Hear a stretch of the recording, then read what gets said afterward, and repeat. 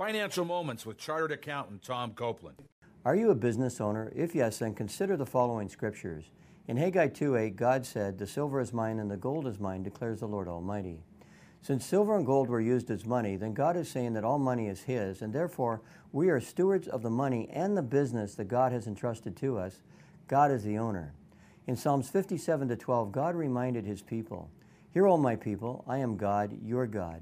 For every animal of the forest is mine, and the cattle on 1,000 hills, for the world is mine and all that is in it." In other words, as a business owner, God owns all of your business assets, and therefore you are a steward of the business that God has entrusted to you.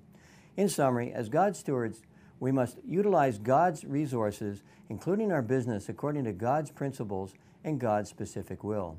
To learn more, check out CopelandFinancialMinistries.org or follow us on Facebook, Instagram, or Twitter under Bible Finance.